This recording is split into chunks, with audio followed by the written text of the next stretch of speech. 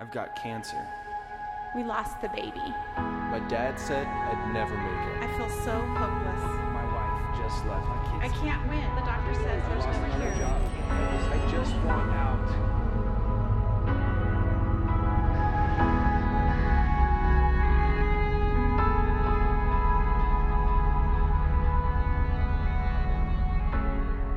All right. Hey, how's everybody doing today?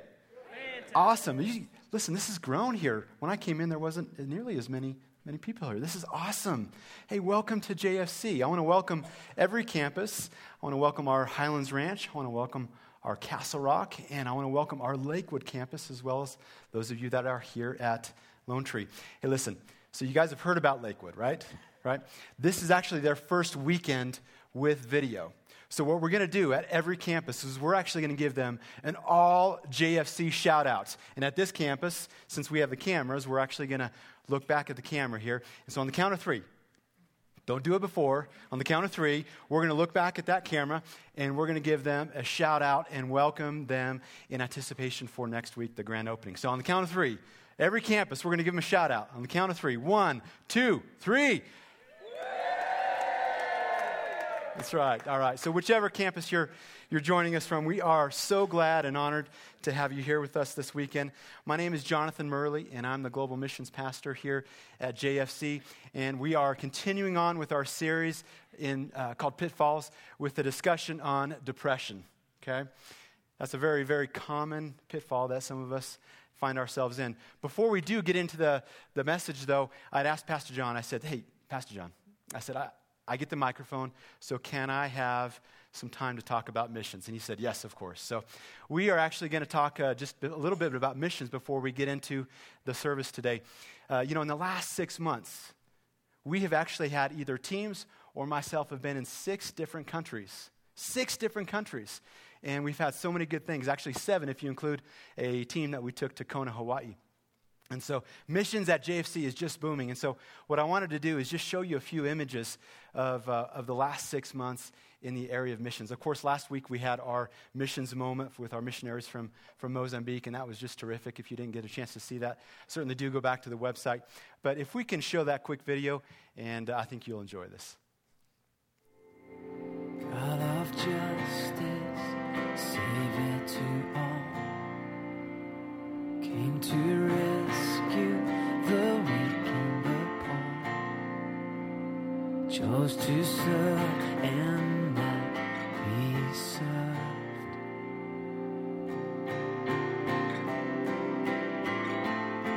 Jesus, you have called us, freely we've received, now freely we will give.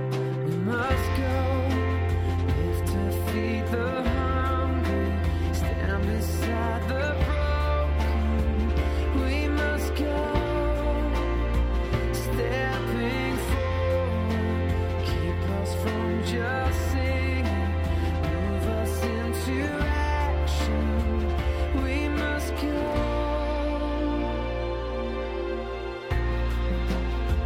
To act justly every day, loving mercy in every way, walking humbly before you, God.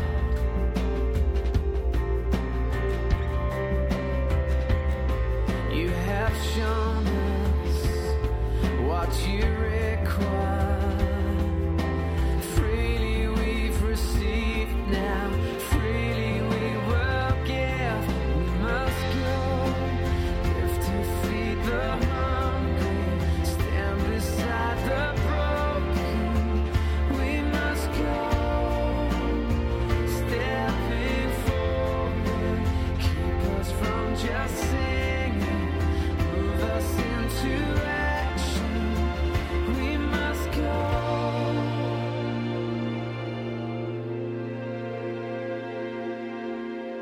Fill us up, send us out. Fill us up, send us out. Fill us up, send us out, Lord. Fill us up, send us out.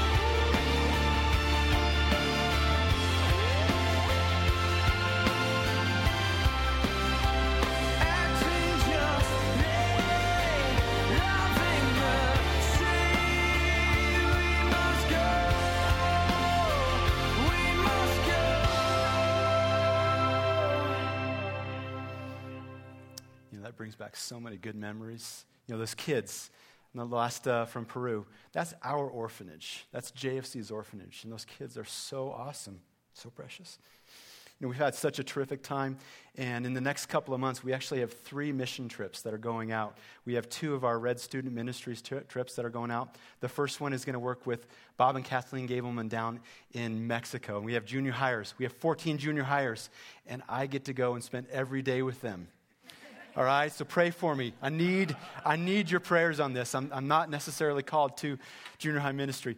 And then we have 28 senior hires that are going to the island nation of the Dominican Republic, and we're going to spend time with our missionaries there, Rodney and Rhoda Skephart. And so we're really excited about that. We're going to be doing some drama, some evangelism, and just some really cool stuff. And then we also have a trip that we've taken for several years to Puerto Vallarta. We're taking 42 people to Puerto Vallarta. And so we're just excited about that.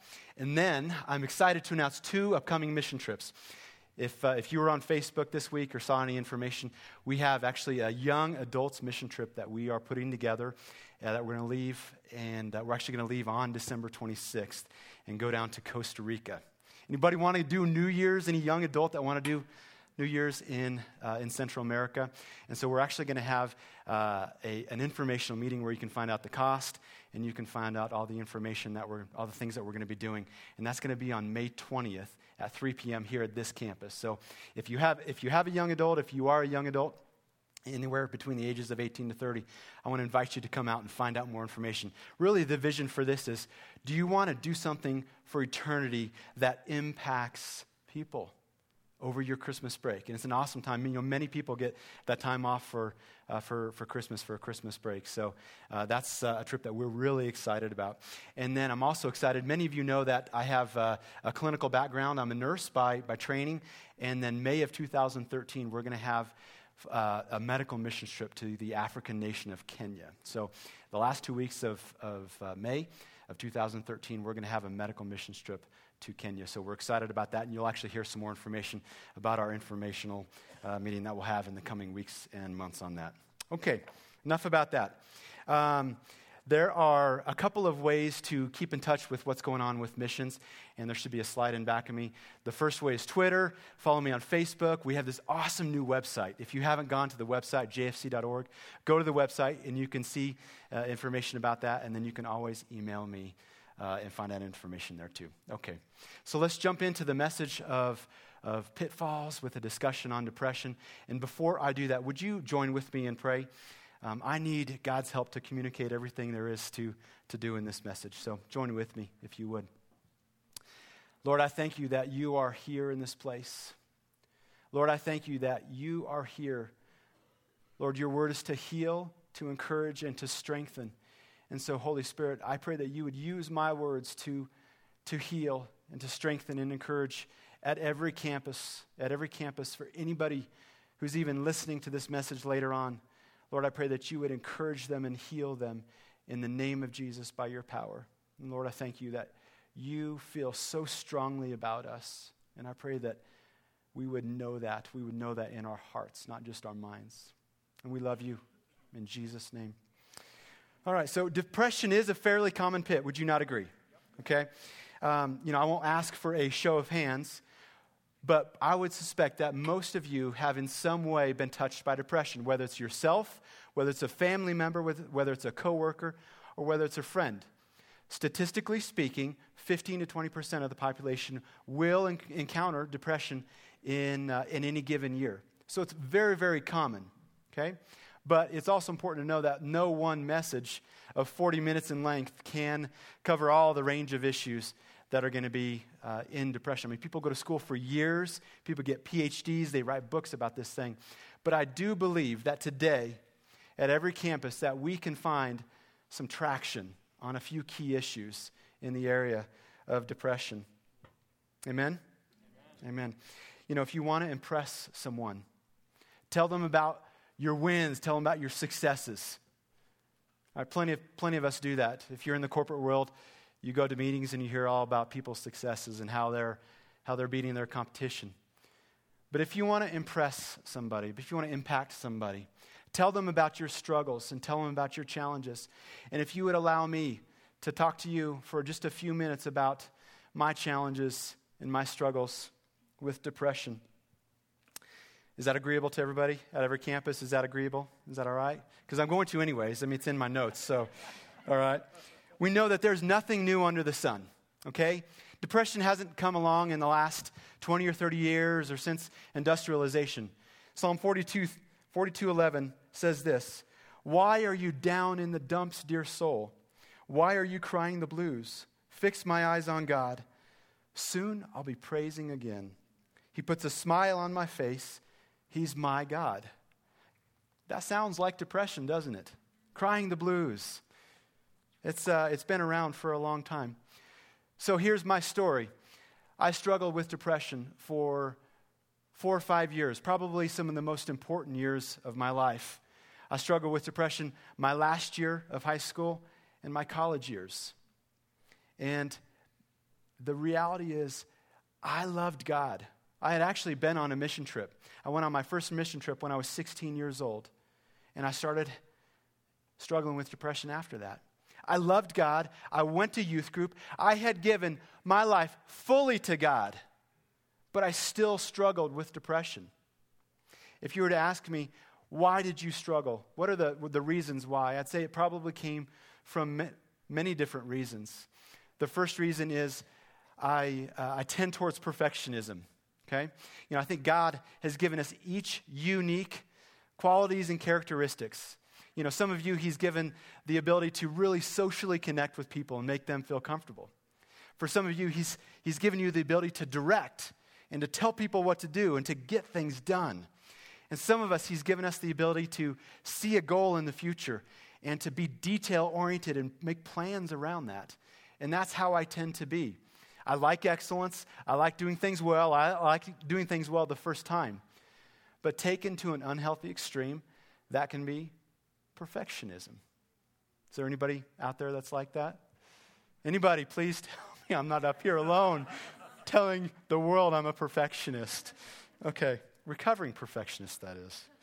All right, so in 1984, I was 11 years old, and I watched the Los Angeles Olympics. All right, and I said to myself, that is awesome. I said, I'm going to go to the Olympics, and I'm going to win the gold medal. I was 11 years old, and I said this. And so I started pouring myself into the training and preparation that goes along with getting to a place like that. And I actually achieved a certain level of success. I trained at the Olympic Training Center. Many of my teammates actually went on to compete in the Tour de France. One of my teammates actually got third in the 1998 Tour de France. But the reality is I didn't get there. I didn't have the physical capabilities to get there. And for a perfectionist, even a young perfectionist, it was devastating. It was devastating not to achieve my goals.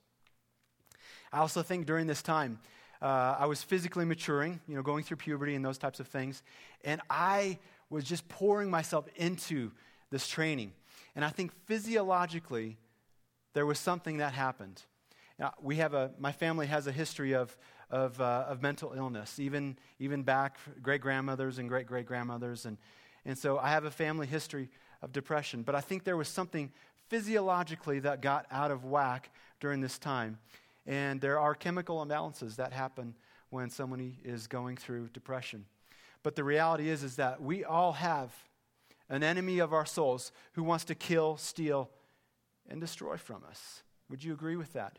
It's not just a figure of speech. We have a literal enemy who wants to kill, steal, and destroy from us.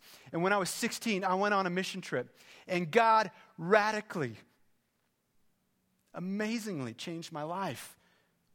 And the enemy knew that. He knew that I had a vision and purpose for my life. When somebody is 15, 16, 17, even in their 20s, they're trying to figure out what they're made for. That's why I'm so excited about this young adults mission trip. Because the enemy knew that I had a vision and a purpose for my life. And yet he tried to wipe me out at my own hands. I really struggled when I came back from that trip. For months, maybe even a year, I was I can't tell you how down in the dumps I was. And one day, when I came home from school, my mom was waiting for me.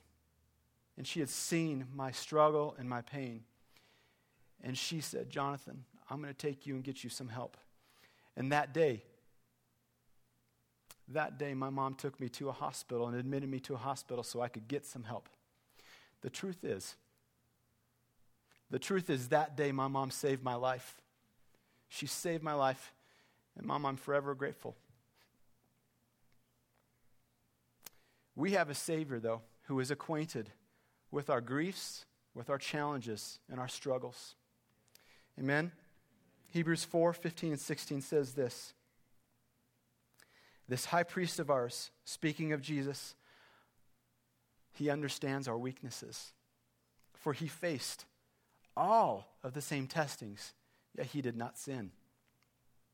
So let us come boldly to the throne of our gracious God. There we will receive his mercy, and we will find grace to help us when we need it the most. You know, when you're at the bottom of the barrel, that is when we need help the most. We see here from Scripture that we have a Savior who wants to help us.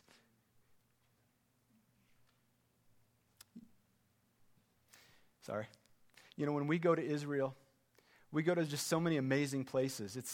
It really is a terrific trip. We're not going to go there in 2012, but we'll go in 2013.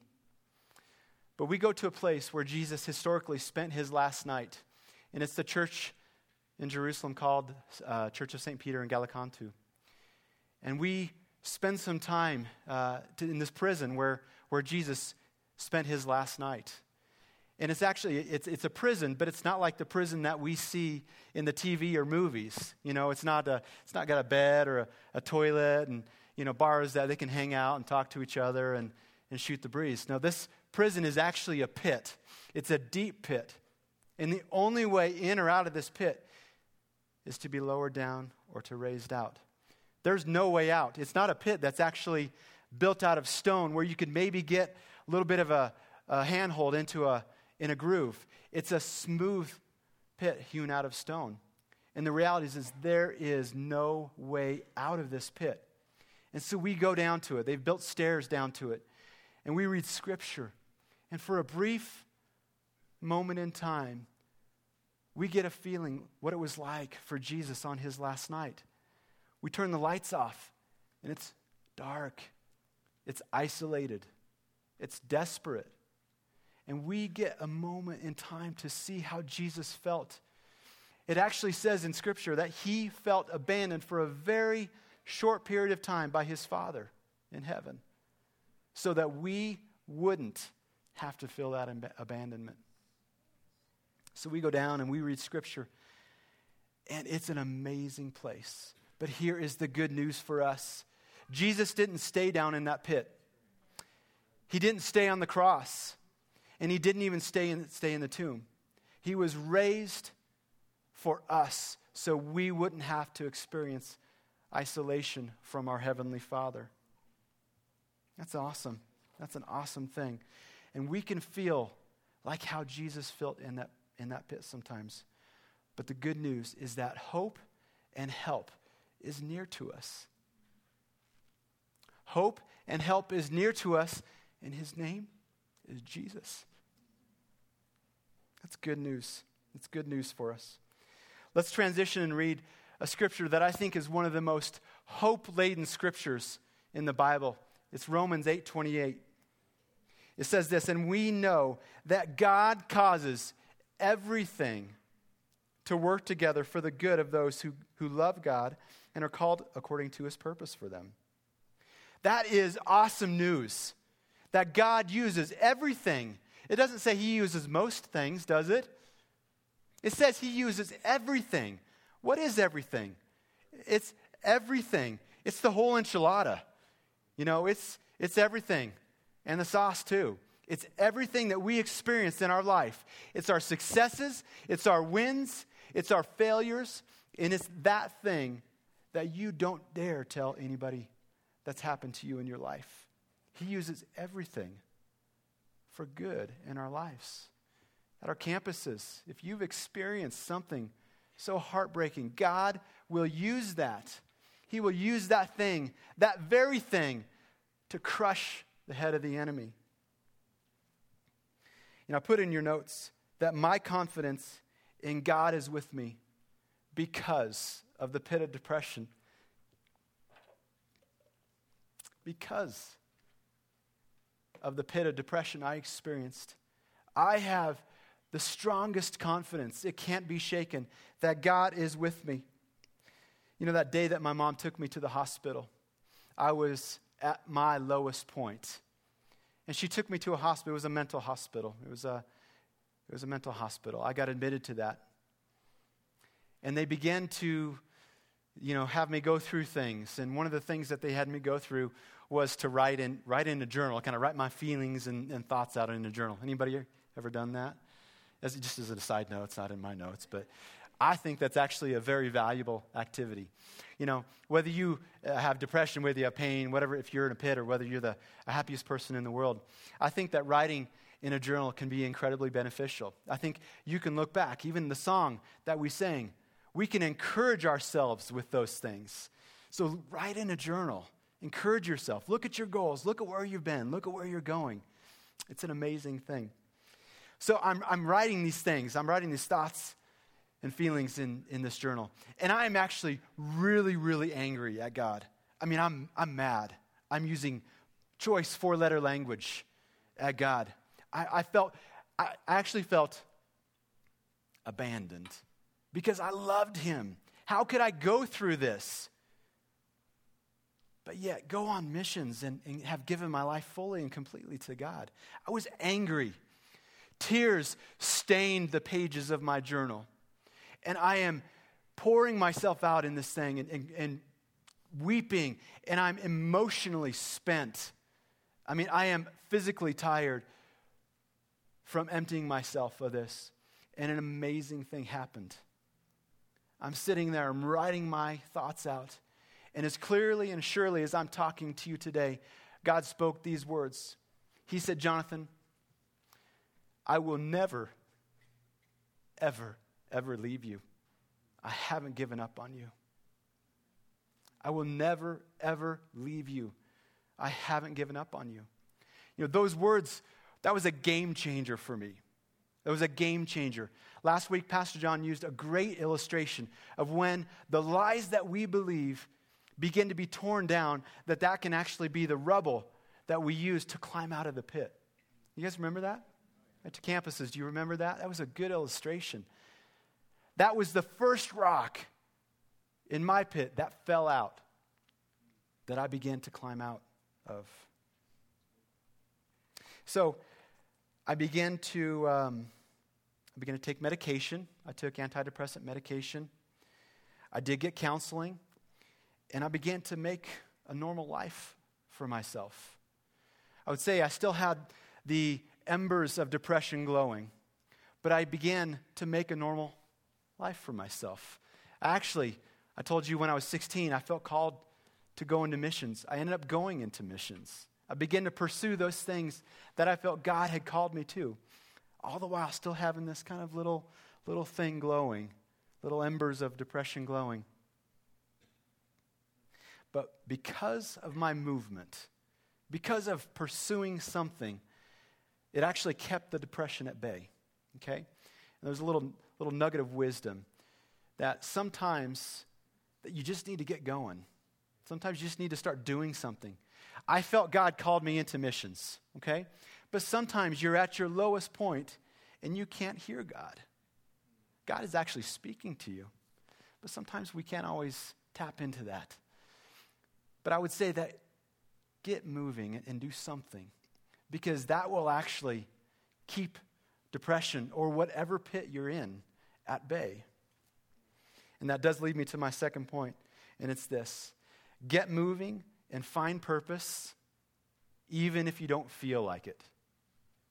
Get moving and find purpose even if you don't feel like it. Because sometimes the feelings are so far away. But if you get moving and find something and do it, it will help you. I'm going to read in 2 Samuel, and this is the story of where King David commits adultery with Bathsheba. And from this scripture, we can see what happens when someone isn't where they need to be, both literally and figuratively in their life.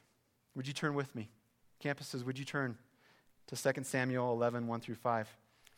It says, in the spring of the year, when kings normally go out to war, David sent Joab and the Israelite army to fight the Ammonites. They destroyed the Ammonite army and laid siege to the city of Rabbah. However, David stayed behind in Jerusalem.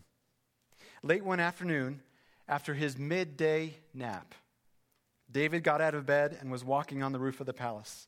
As he looked out over the city, he noticed a woman of unusual beauty taking a bath.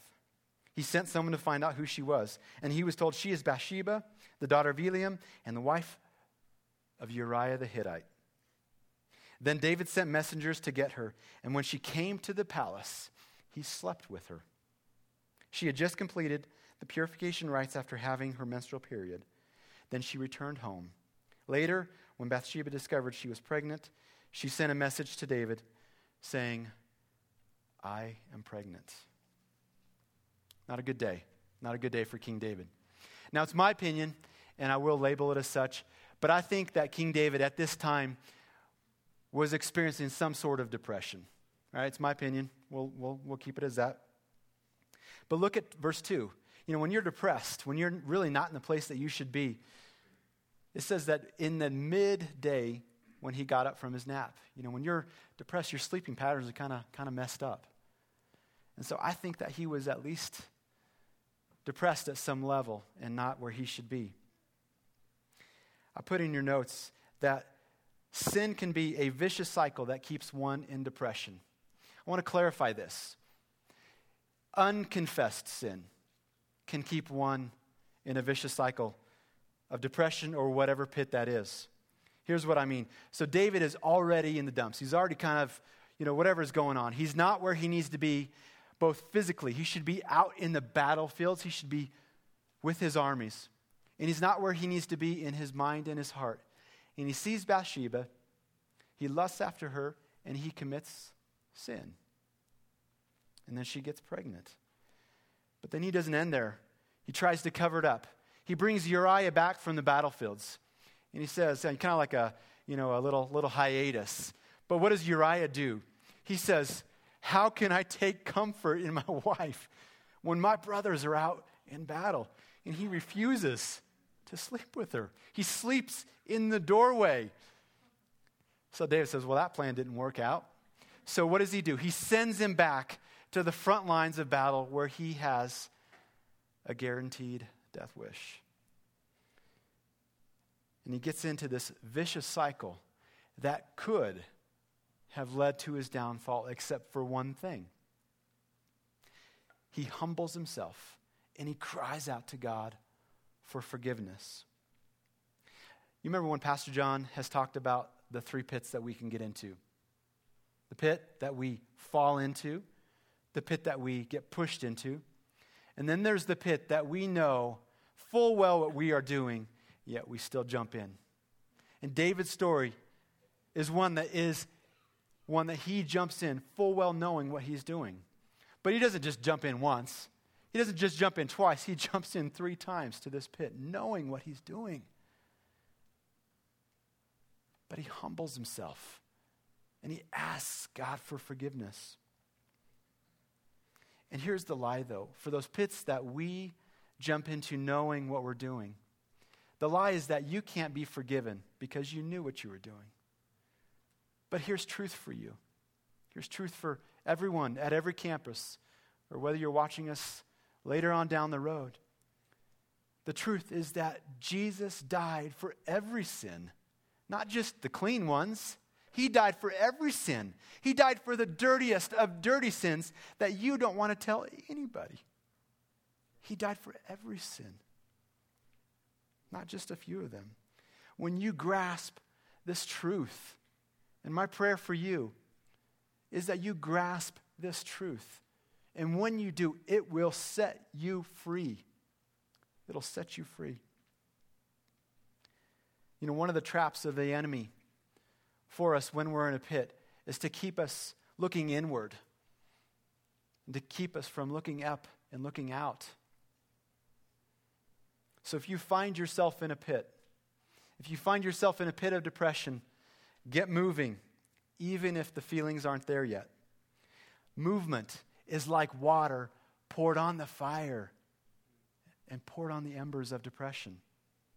Find something productive, even if you don't quite know what you were meant for. Find something productive to pour yourself into. I know this. We used to say in sales, fake it till you make it. All right? You kind of got to fake it till you make it with this. Find something to pour yourself into, and the feelings will come. Okay? You'll be getting to hear from God. It'll be an amazing thing that happens. This is one of the keys to getting out of the pit of depression. This does bring me to my last point. And it leads me to the one that I felt so strongly when we began to plan this series 2 months ago.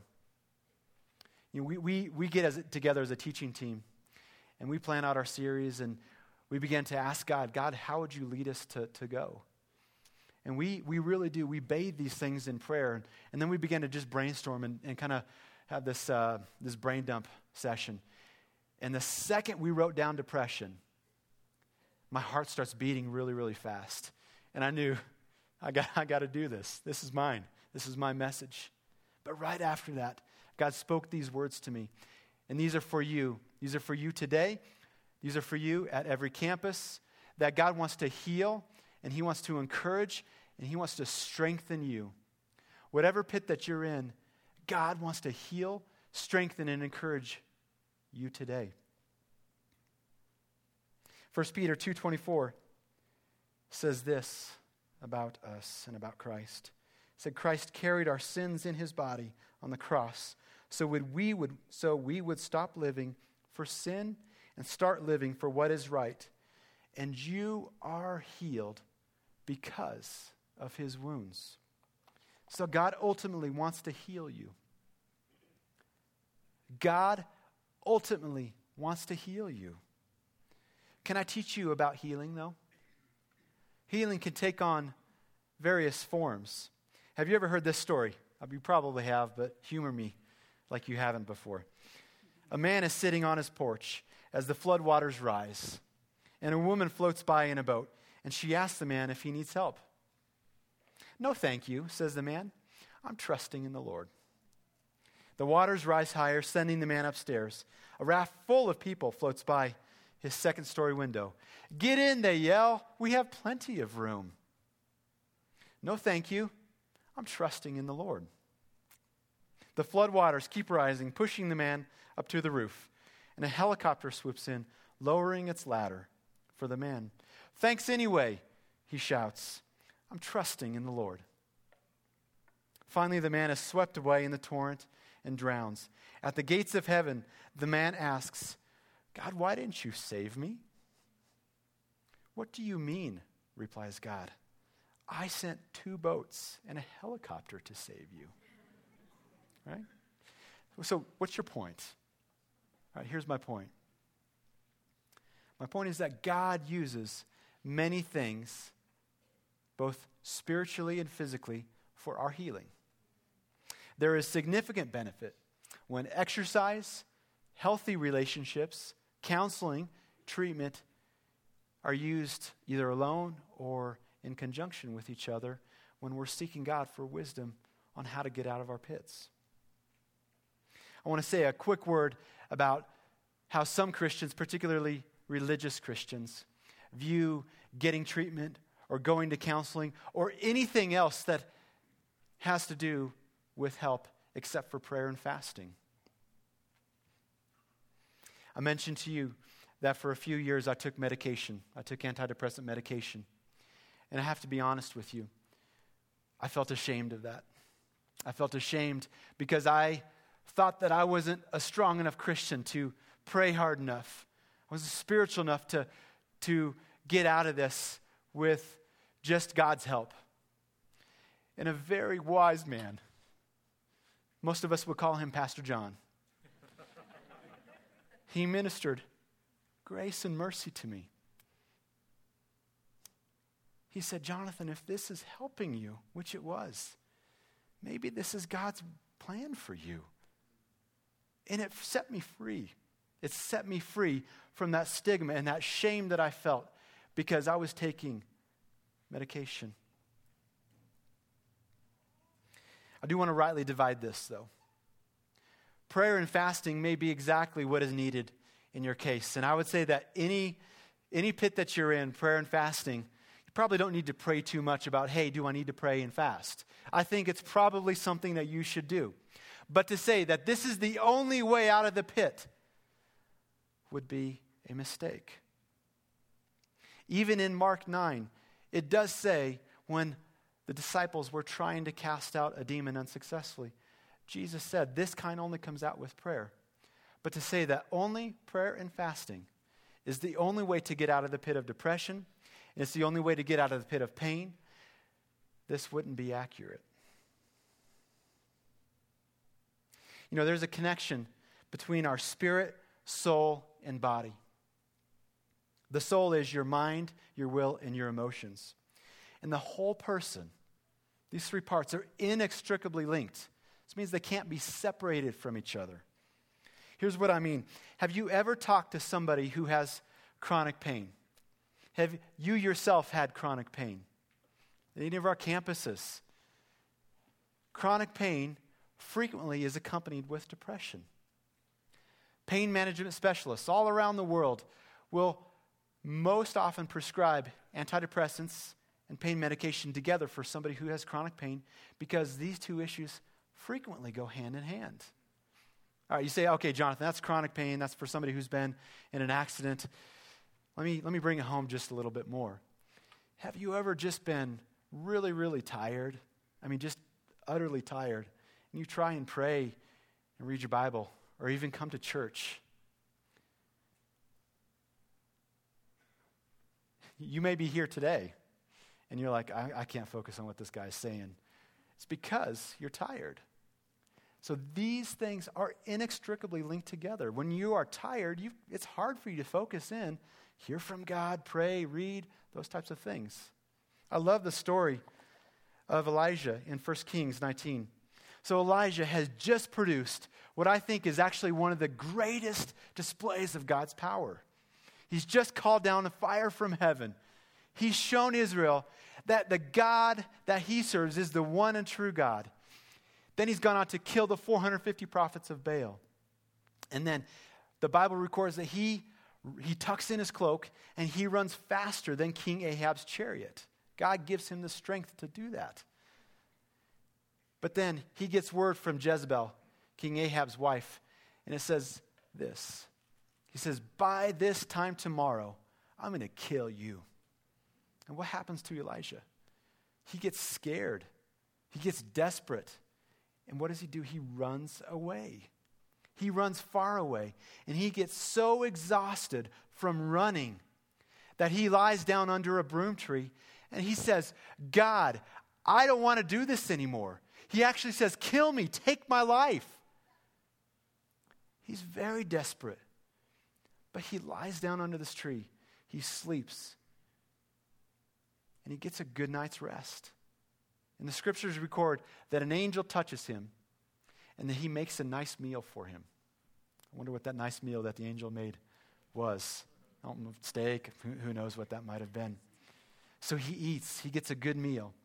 And he sleeps again, and the angel touches him and has made another meal, 2 in a row. That's pretty good.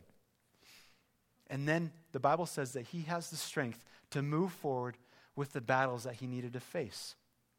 There's a little nugget here for you. Whether you face depression, whether you have pain, or whether you're on top of your game. And that nugget is this, that rest and proper nutrition can actually be one of your biggest weapons in the battles that you face. Many of you know that I was in a corporate job before I started here at JFC. And I was preparing for a meeting, one of the most important meetings that we had. And I had worked probably 20 hours a day for several weeks. And I was leaving the office utterly exhausted. And an executive was leaving the office at the same time. And he says, Jonathan, you look horrible. I said, Mark, I'm exhausted. And he said, I'm ordering you to take some time off tomorrow And he says, go get a good meal and then get some rest and come back. Because rest and nutrition is your weapon in this battle that you face. It's good advice, wasn't it? This little nugget, whether you face any pit, get good rest, get good nutrition. And that is one of your biggest weapons in this battle. I want to say a word about suicide.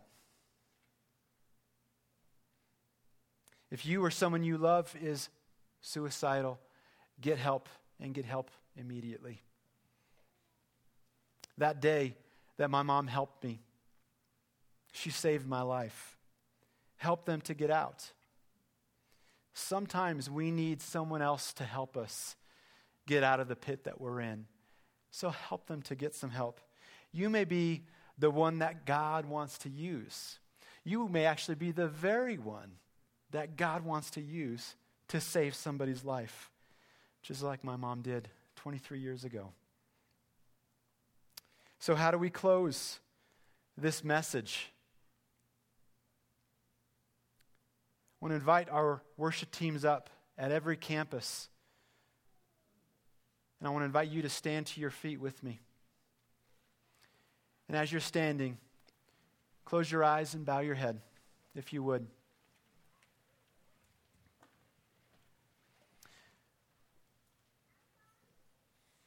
As I was preparing for this message, the word of the Lord to you, whichever campus, wherever you're listening from, the word to you today is that God is here today to heal, to encourage, and to strengthen you.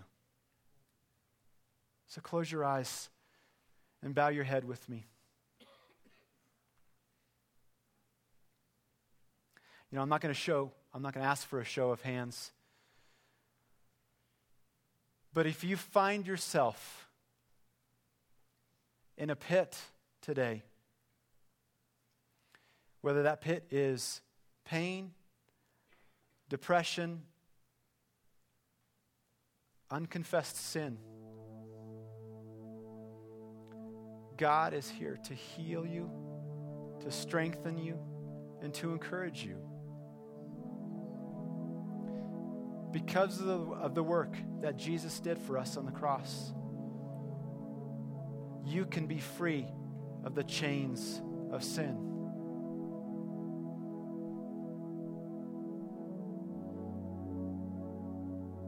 Because of the work that Jesus Christ did on the cross, you can get out of the pit. He is near to us. And for some of you, God wants to just reach out his hand. He wants to gently put his hands on your cheek and look you in the eyes and tell you that he hasn't left you. He hasn't forsaken you. And in fact, this very pit that you are in, he means this for good in your life. I know it doesn't feel like it. But Jeremiah 29:11 says that he has good plans for your life. But it also says, come seek me, and I will let you find me when you seek me with all of your heart. If you have unconfessed sin, give your sin to God, but also give him your entire life. So Lord, I thank you that you are here to heal and to encourage and to strengthen. At each campus here today, you are here to heal and strengthen and encourage. So Lord, by the power of the Holy Spirit, by the work, Jesus, that you did on the cross, I pray in the name of Jesus that you would heal individuals, that you would heal families, that you would heal young people who struggle with depression. In the name of Jesus, I speak that would be gone and replaced with joy, unspeakable joy. And Lord, I pray that you would give us wisdom on what we should do, both physically and spiritually, and how to get out of these pits that we find ourselves in. You know, this wasn't a salvation message. But if you say you have never accepted Jesus Christ into your heart, I want to pray with you. Because our relationship with Jesus isn't a get out of the pit card, but it's a relationship. It's a relationship that Jesus wants to have with us, that our Father wants to have with us through the work of Jesus. So if you have never asked Jesus into your life, I want to pray with you. If you haven't asked Jesus into your life, or you want to recommit your life to Him, nobody's looking. Would you just look up at me? At every campus, would you just look up? Here's the wonderful thing, that Jesus knows our hearts. That God knows our hearts. And it says that when we confess with our mouths and we believe in our hearts that we are saved, we will be saved. So if you want to pray this, pray these things. There's nothing magical about my words. There's nothing special about my words. It's just that you have to mean them from your heart. So pray with me if you want to accept Jesus into your life. Jesus, I recognize that I am a sinner and that I need help. And Jesus, I thank you that you died for me on the cross. You died for my sins. You died for my healing. And I recognize that I am in need of a Savior. So I confess my sins to you. And I ask that you would come into my life and that you would make me a new person. And that every day going forward that you would make me a new person. I want to have a relationship with you. And I thank you that it is your great delight to do that. In Jesus' name, amen. Amen. Psalms 126, 5.